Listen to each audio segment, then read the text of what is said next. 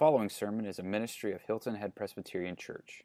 For more information, visit us online at hiltonheadpca.com.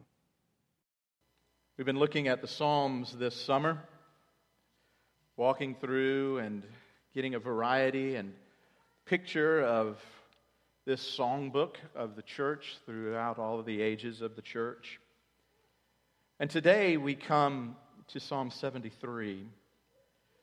It's a psalm that is really dealing with the profound topic of the sufficiency of God and how it relates to our hearts. Of the battle for our hearts, the fact that in life, be it a Christian battle or just a battle in general, we battle for what is it that we believe? Do we trust the Lord? Is God enough for us?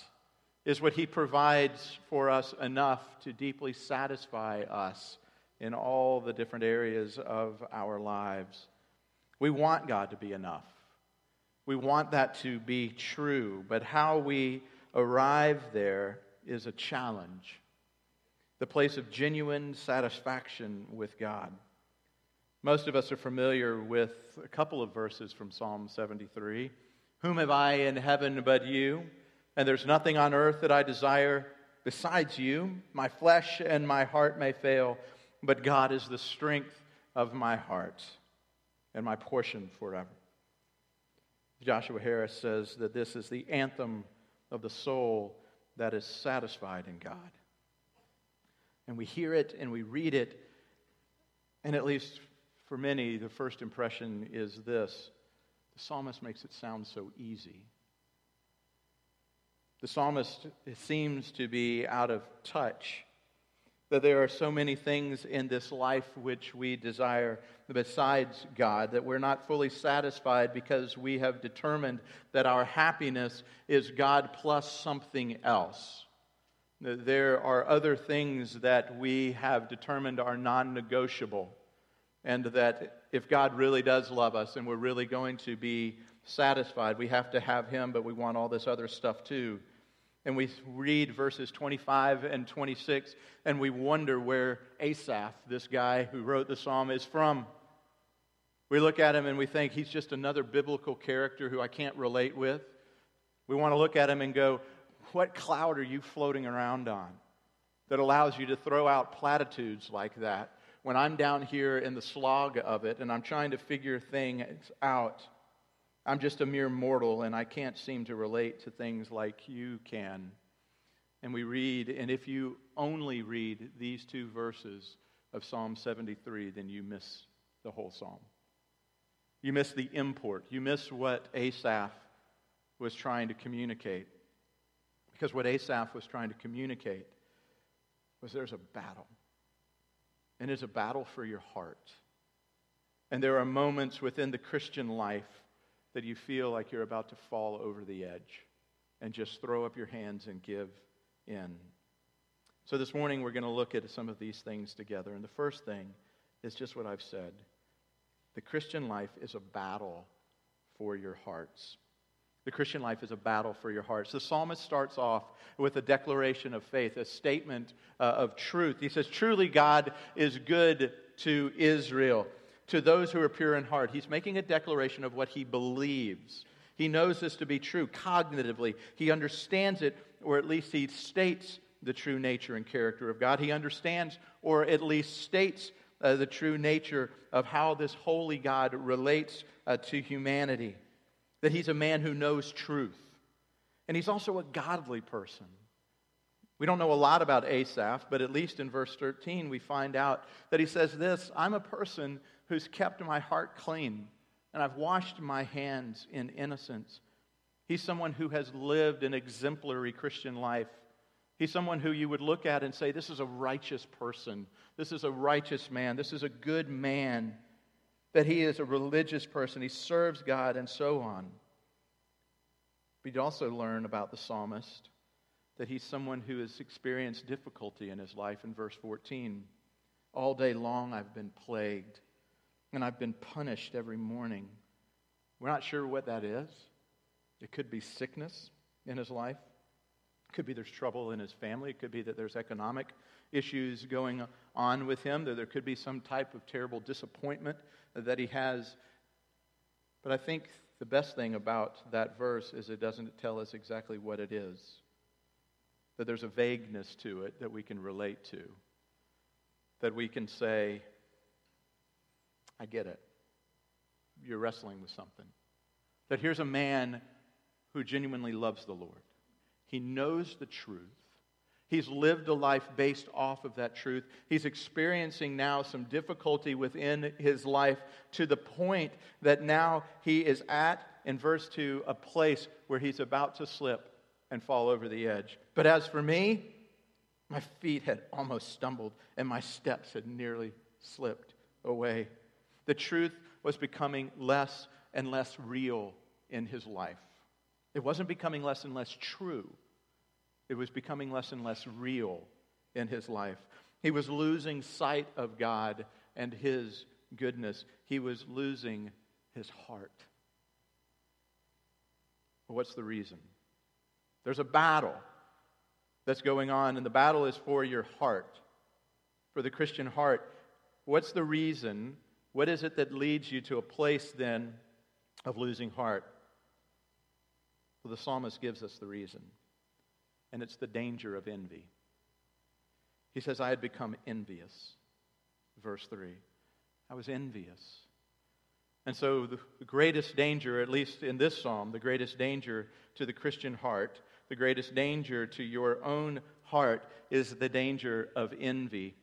Jonathan Edwards said that envy may be defined to be a spirit of dissatisfaction with and opposition to the prosperity and happiness of others as compared with your own. Envy wants somebody else's life. Envy is a deep dissatisfaction with your own life. Instead of rejoicing, you weep because you don't have. You resent. Envy is being unhappy with other people's happiness and happy with their unhappiness. Envy hides itself. Unlike, and so much more so than other sins, no one sees envy in themselves. And we are incredibly hesitant to ever admit it openly to others that we might struggle with it. It's a matter of the heart that's dark and that does more than just grieve us. It embitters us. Verse 21, when my soul was embittered. Envy is a poison and it's toxic. And when it gets into the human heart, it sucks out the very joy of life. It poisons your ability to enjoy anything that you have. You see, if you were to understand what you envy, then you begin to understand your heart a little bit more. That you need to take an inventory. And the beauty of this psalm and the beauty of Scripture is that it's so incredibly real. It's incredibly human. That Asaph was not embarrassed to write down on parchment what he was envious of. And he just took an inventory of his heart. He basically looked at his heart. He goes, okay, what's going on? Why am I about to lose it? Why am I about to slip over the edge here? And he said, oh, I'm envious. I'm envious of the arrogant. I'm envious when I saw the prosperity of the wicked. They have no pains until death. Their life just seems so easy, and mine seems so hard. Their bodies are fat and sleek. What a great definition of beauty. I love that definition, by the way. I think we should be more biblical in our view of life. Some of you are very beautiful out there. I'm working it. But he said their bodies are fat and sleek. They're not in trouble as others are. They're not stricken like the rest of mankind.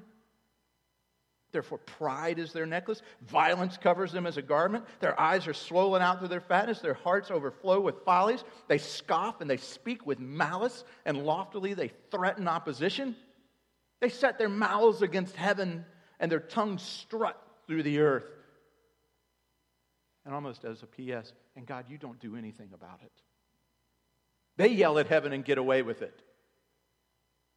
They deny you, and yet they prosper. Therefore, his people, godly people, turn back to them. They're attractive to Christians. They're attractive to godly people. People flock to them. They're winsome in who they are. And no one finds fault in them. There's a delusional aspect to people who are gathered around them. And they say, how can God know? And is there knowledge of the Most High? Behold, these are wicked, always at ease, and they increase in riches. I love Asaph's honesty. Because if you're honest today, you know that you felt that way at some level about somebody else. That we look around and we see envy begin to take root. In his estimation, the wicked are living the high life. They are just getting it done and loving life, and he's the one who's suffering. And he really comes to a point, to a crisis point, and he says, how can this be? This isn't right. We don't know what to do, folks, when we encounter happy pagans. We don't know what to do with them.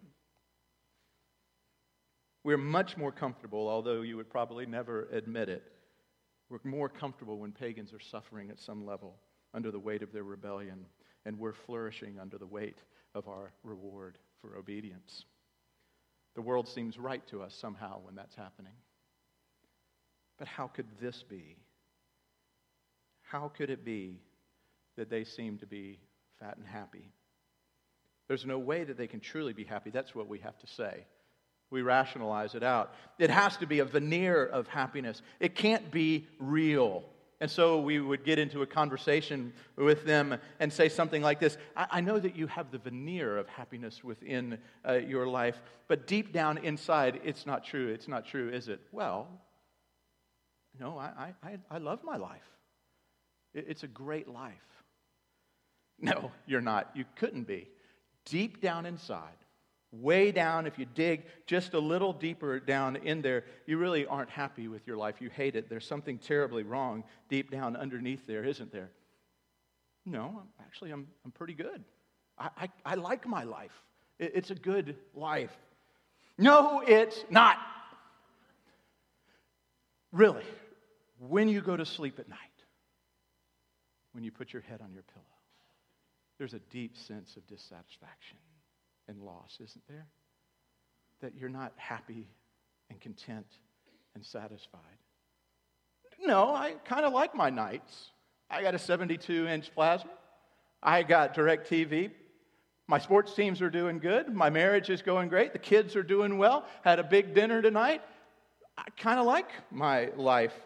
But you, Mr. Christian, on the other hand, you don't seem to be all that happy and content in your life. I'm happy. I love Jesus, and the joy of Christ pervades me. Wouldn't you like to come to church and accept Jesus like I have and be as happy as I am? No, I'm good. I'm pretty good. We don't know what to do with a happy pagan. We don't know what to do with a person who has rejected the things that we hold to be true and dear, and yet they seem to get along just fine. That when we engage them in our lives and we see that our families hold certain values, and in our marriages we've held certain values of how we're going to raise our children and to raise them in the love and the admonition of the Lord, and then we get together with our friends who have rejected any semblance of a Christian home and allow their children to seemingly do whatever it is that they want to do, and we look and you're there and you've made sacrifices and you're talking to your friend and she looks at you and goes, I can't hang out too long. I've got a tennis lesson and I've got to go see Sven for a massage. But it's good that you're staying home with your kids and raising them and doing this whole catechism thing and whatever all that stuff is.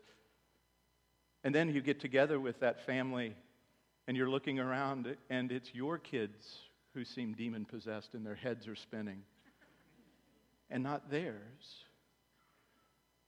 And you get together with a friend and you've been working hard in your business and you've had an integrity within your business, but yet you're not getting the promotions, you're not getting the sales, you're not getting all the things, and yet this person who has outright rejected God as a jerk and who cuts every corner and breaks every trust seems to be getting ahead in life. See, folks, this is a real issue. You may not ever have that conversation that I had with a happy pagan, but oh, you want to.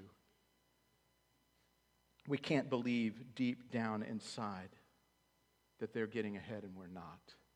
And we're at a point, and you come to a point where you're not happy at all, where it hasn't been worth it, and you're on the verge of losing heart. If you're beginning to feel right now some of this, then you're beginning to feel what Asaph was feeling. Asaph was done. He lived in a world that didn't make sense to him. He lived in a world and an understanding that sometimes following God is actually harder than not following Him. You have to ask yourself this: is there a place of envy within your heart? I can't answer that for you, and I'm not going to assume it upon you. But do an inventory and ask yourself, what is it that you daydream about? What is it that you wish would happen to somebody else? What's going on deep down inside? Are you finding a resentment towards the life that you have in Christ? You see, Asaph is not turning from his faith, but he's getting tired within it. He's growing weary within his faith in God. He's losing heart. Envy leads him to such a low point where he begins to question everything in verse 13. All in vain. It's all vanity. Everything that I've ever done, everything that I've ever believed, that I've kept my heart clean, that I've washed my hands in innocence, all of this, he is at a tipping point. He is at a crisis point, for his envy is consuming him. And so, if you're in that same place, or if you've got just vestiges of it, what's the remedy to envy? What's the biblical remedy to when we come to that place? And all of us, at some way or another, have been there. We've all looked up to heaven and gone, really? Really? This is what I get for all that I've given you. And they get that. It doesn't seem worth it. Asaph would say, and the Lord would say, find a different vantage point. Look at life from a different place. You all look different when I stand over here. You look different when you stand over here. It's different if I was to go down on to the floor. The harbor looks different when you're on the lighthouse or when you're on a boat. The psalmist is saying you have to change your vantage point. And the place that you go to find this new vantage point, he says in verse 16 and 17, is into the very presence of God Himself. But when I thought how to understand this, it seemed as to me a wearisome task.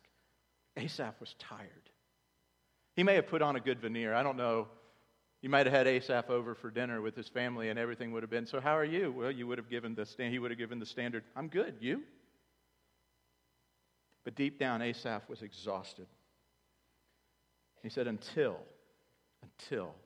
I went into the sanctuary of God, and then I discerned their end.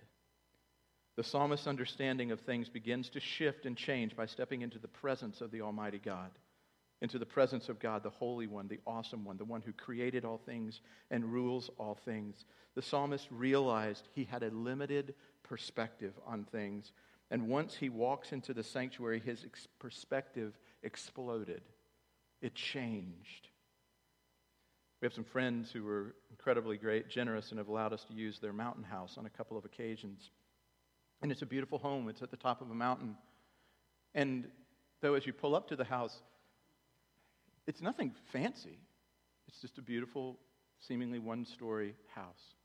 And you walk in through the seemingly normal front door and walk into a living room, and you're greeted with a wall of windows that looks out from 4,600 feet upon Lake Glenville and upon all the beauty of the valley and over to Whiteside. And the thunderstorms would move in through the valley in the evening and the sun sets. And all of a sudden your perspective is totally changed because you went through the door. God is saying, if you want to fully understand this world, you have to change your perspective. You have to walk through into His sanctuary, into His relationship. And what happens when we walk in and we say, God, I want to see things as you see things? The answer is somewhat like this. Let me pull back the drapes on eternity for you. Let me show you that you've been looking too small, that you've been thinking about only the years here. For in verse 18, the psalmist says, truly you set them, that is the wicked, in slippery places. You make them fall into utter ruin. How they are destroyed in a moment, swept away utterly by terrors. Like a dream when one awakes, O Lord, when you rouse yourself, you despise them as phantoms. Mankind with all his stuff is like a bad dream that disappears in the morning. It's like a mist that dissipates when God steps into the room in all his brilliance and all of his light. The psalmist had his eyes intently fixed on the wicked, but now they have moved to a focus on God and His perspective. And he saw their end. Nevertheless, I am continually with you. You hold my right hand and you guide me with your counsel, and afterward you will receive me to glory. His heart has shifted and is now looking ahead to the end. He's understanding the present by looking to the future. He's allowing eternity and ultimate things to inform the present situation. Too often we stay fixed firmly only in the present. But he's saying this, we have to shift. We have to shift, and when we shift, what he sees is this. I'm not envious of the wicked anymore. My heart is broken for them because I know where they go, not because of their wealth, not because of their prosperity, but because they've rejected God. And I would never trade everything that they have in this life for a condemnation before the King one day. Because standing with God is so much better than everything that they have in this world and in this life. And all of a sudden, verses 25 and 26 sound different now. Instead of being platitudes that we can't relate to, as Asaph floats along on his little cloud, now we hear from a heart that says, whom have I in heaven but you? And God, because I've seen their end, because I've seen the end of the world, because I've seen and read the last chapter, because of this, there is nothing on earth I desire besides you. My heart and my flesh will fail. They have failed. They're currently failing, and they're going to fail me again. But my heart and my flesh will fail. But God, you're the strength of my heart and my portion forever. It changes from a platitude to a desperation. It changes from a man who looked around and almost in repentance turned and said, God, I'm sorry that I wanted all of those other things and didn't want you. I want you. And if it means suffering in this life, as long as I get you. For you are my heart, and you are my portion, and you are my strong tower. So how do you get there? Asaph was at least willing to ask ultimate questions. Tim Keller puts it this way. Now let me tell you something, he says. Asking ultimate questions, and this question for Asaph, that's the nail in the coffin of your anger against God if you will finally ask that question. What he's asking is, what do I really, really want? Why am I mad at God? The answer always is because I want something more than I want God. Let me put it again. Why are you mad at God? Always because there's something I want more than God. Think about that. Think about the ramifications of that. Think of the logic of that. Think of the stupidity of that. That's what happens to him. He suddenly gets it. I think part of my role, and a very large part of my role within the life of the church, is to encourage you and to help you ask better questions. to ask ultimate questions. If you're wrestling with envy, ask better questions. Not just, okay, I need to repent of envy, but go deeper down and say, what is it that's driving my envy? Why am I mad at God that they're getting ahead and I'm not getting ahead? To be honest in the middle of it. And when we begin to ask those questions, how then do we find satisfaction in God? And I'm just going to give you these more as highlight than fully explained. But we find this satisfaction, we appropriate this truth into our life by admitting that you and I are weak and envious. We just have to begin there. This is Asaph, by the way, a writer of Scripture. There's an attitude, a prideful attitude that says, well, I can't relate to Asaph. I've never struggled like that. Really? You've never struggled with any question profoundly in your life of these things. To wrestle with these things is human. It's refreshing, to be honest. So the first thing is this: admit that you're weak. Admit that you have envy in your life and start there. The second would be this: stop thinking about them and start looking at Him. I don't know what the them is for you. It could be anything other than God that distracts you. But stop focusing on that. Stop focusing on everything that goes on. I'm a big fan of sports. But I'll tell you, one of the most frustrating evenings of my entire year is the NBA draft. When young men who can just, because they're tall and they can throw a basketball into a basket, sign guaranteed contracts for $50 million. And 90% of them will be bankrupt by the end of their playing careers. And I get angry and think, God, you could throw a few mil my way. I promise I won't do that. I'll tithe it. I'll give most of it away. Heck, I'll go 90-10 backwards. I'll tithe 90. I'll live on 10. Just test me. I'm ready for it, God. But I get envious. I get frustrated that it's hard to pay for 2 colleges and school and cars and people. It's hard. The psalmist says, stop thinking about them and start considering God more often. Consider the character and the nature of who God is. Measure your life by eternity, not by this world. Measure your life by eternity, not this world.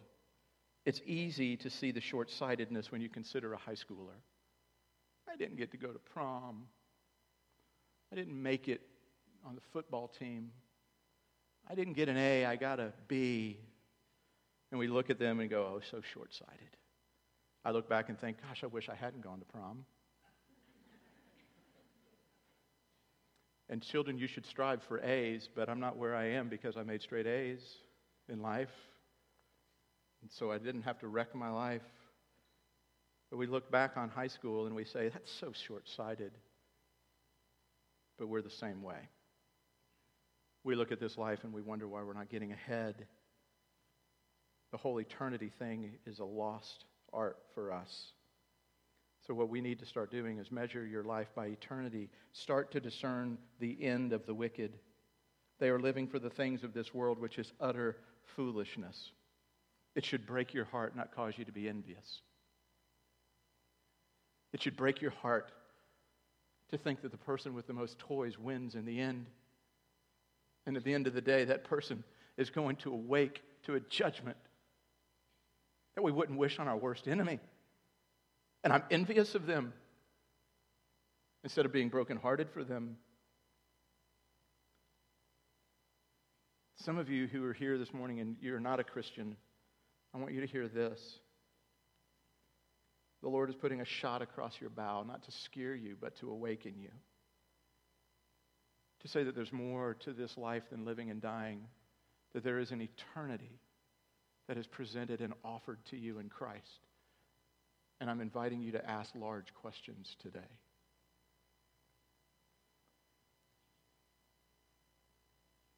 Consider the destiny of the wicked.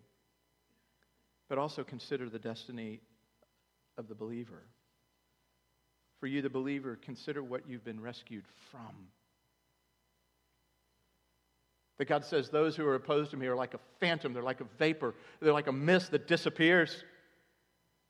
He says that would be you as well if it wasn't for my incredible grace and mercy in your life through my Son, Jesus Christ. But I've given you now an eternity where you will stand and be firmly planted, and you will experience joy for the rest of eternity. Recognize what God has done for you and let it inform your present. And then finally this, and we'll end. Remember who holds you and guides you. Nevertheless, I am continually with you. You hold my right hand. You guide me with your counsel, and afterward you will receive me to glory. This isn't a presidential nominee who we're talking about. This is the King of Kings. This is the Lord of hosts. This is the creator of all things who says this. In the end, folks, I win. I've already won. Just everyone doesn't recognize it yet, but one day they will recognize it. And this person who has won, this Christ, this King, he's the one who holds your right hand. And he says to you, you may be slipping right now, but I have you. And I promise I will never let go of you. That nothing can separate you from my love. Not life, nor death, nor principalities, nor powers, nor things to come, nor things present. Anything, nothing can separate you. Not even your weakness. Not even your doubt. So as one pastor said one time, and I love it, we'll end here. If you're having some doubts this morning, doubt your doubts. Don't doubt God. When did our doubts become the preeminent thing for us to gauge everything else by? But doubt our doubts and come back and search the Scriptures and find this God. Let's pray. Father, thank you for your honesty in your word. Thank you that you allow us to be honest, that you allow us to wrestle with you. And I pray, like Asaph, that we would be very real and candid and open about these things in our own lives. And we would come then to your sanctuary, come into your presence, and we would see you. And you would pull back the veil a bit on eternity. Father, we look forward to the day that we'll no longer have to have faith, but it'll be sight. But until then, would you strengthen our faith? Would you strengthen our resolve? And would we, this church, be a safe place for people to come and to wrestle and struggle? And would we always point them to this King, to Christ himself? To him be glory and dominion now and forever. Amen.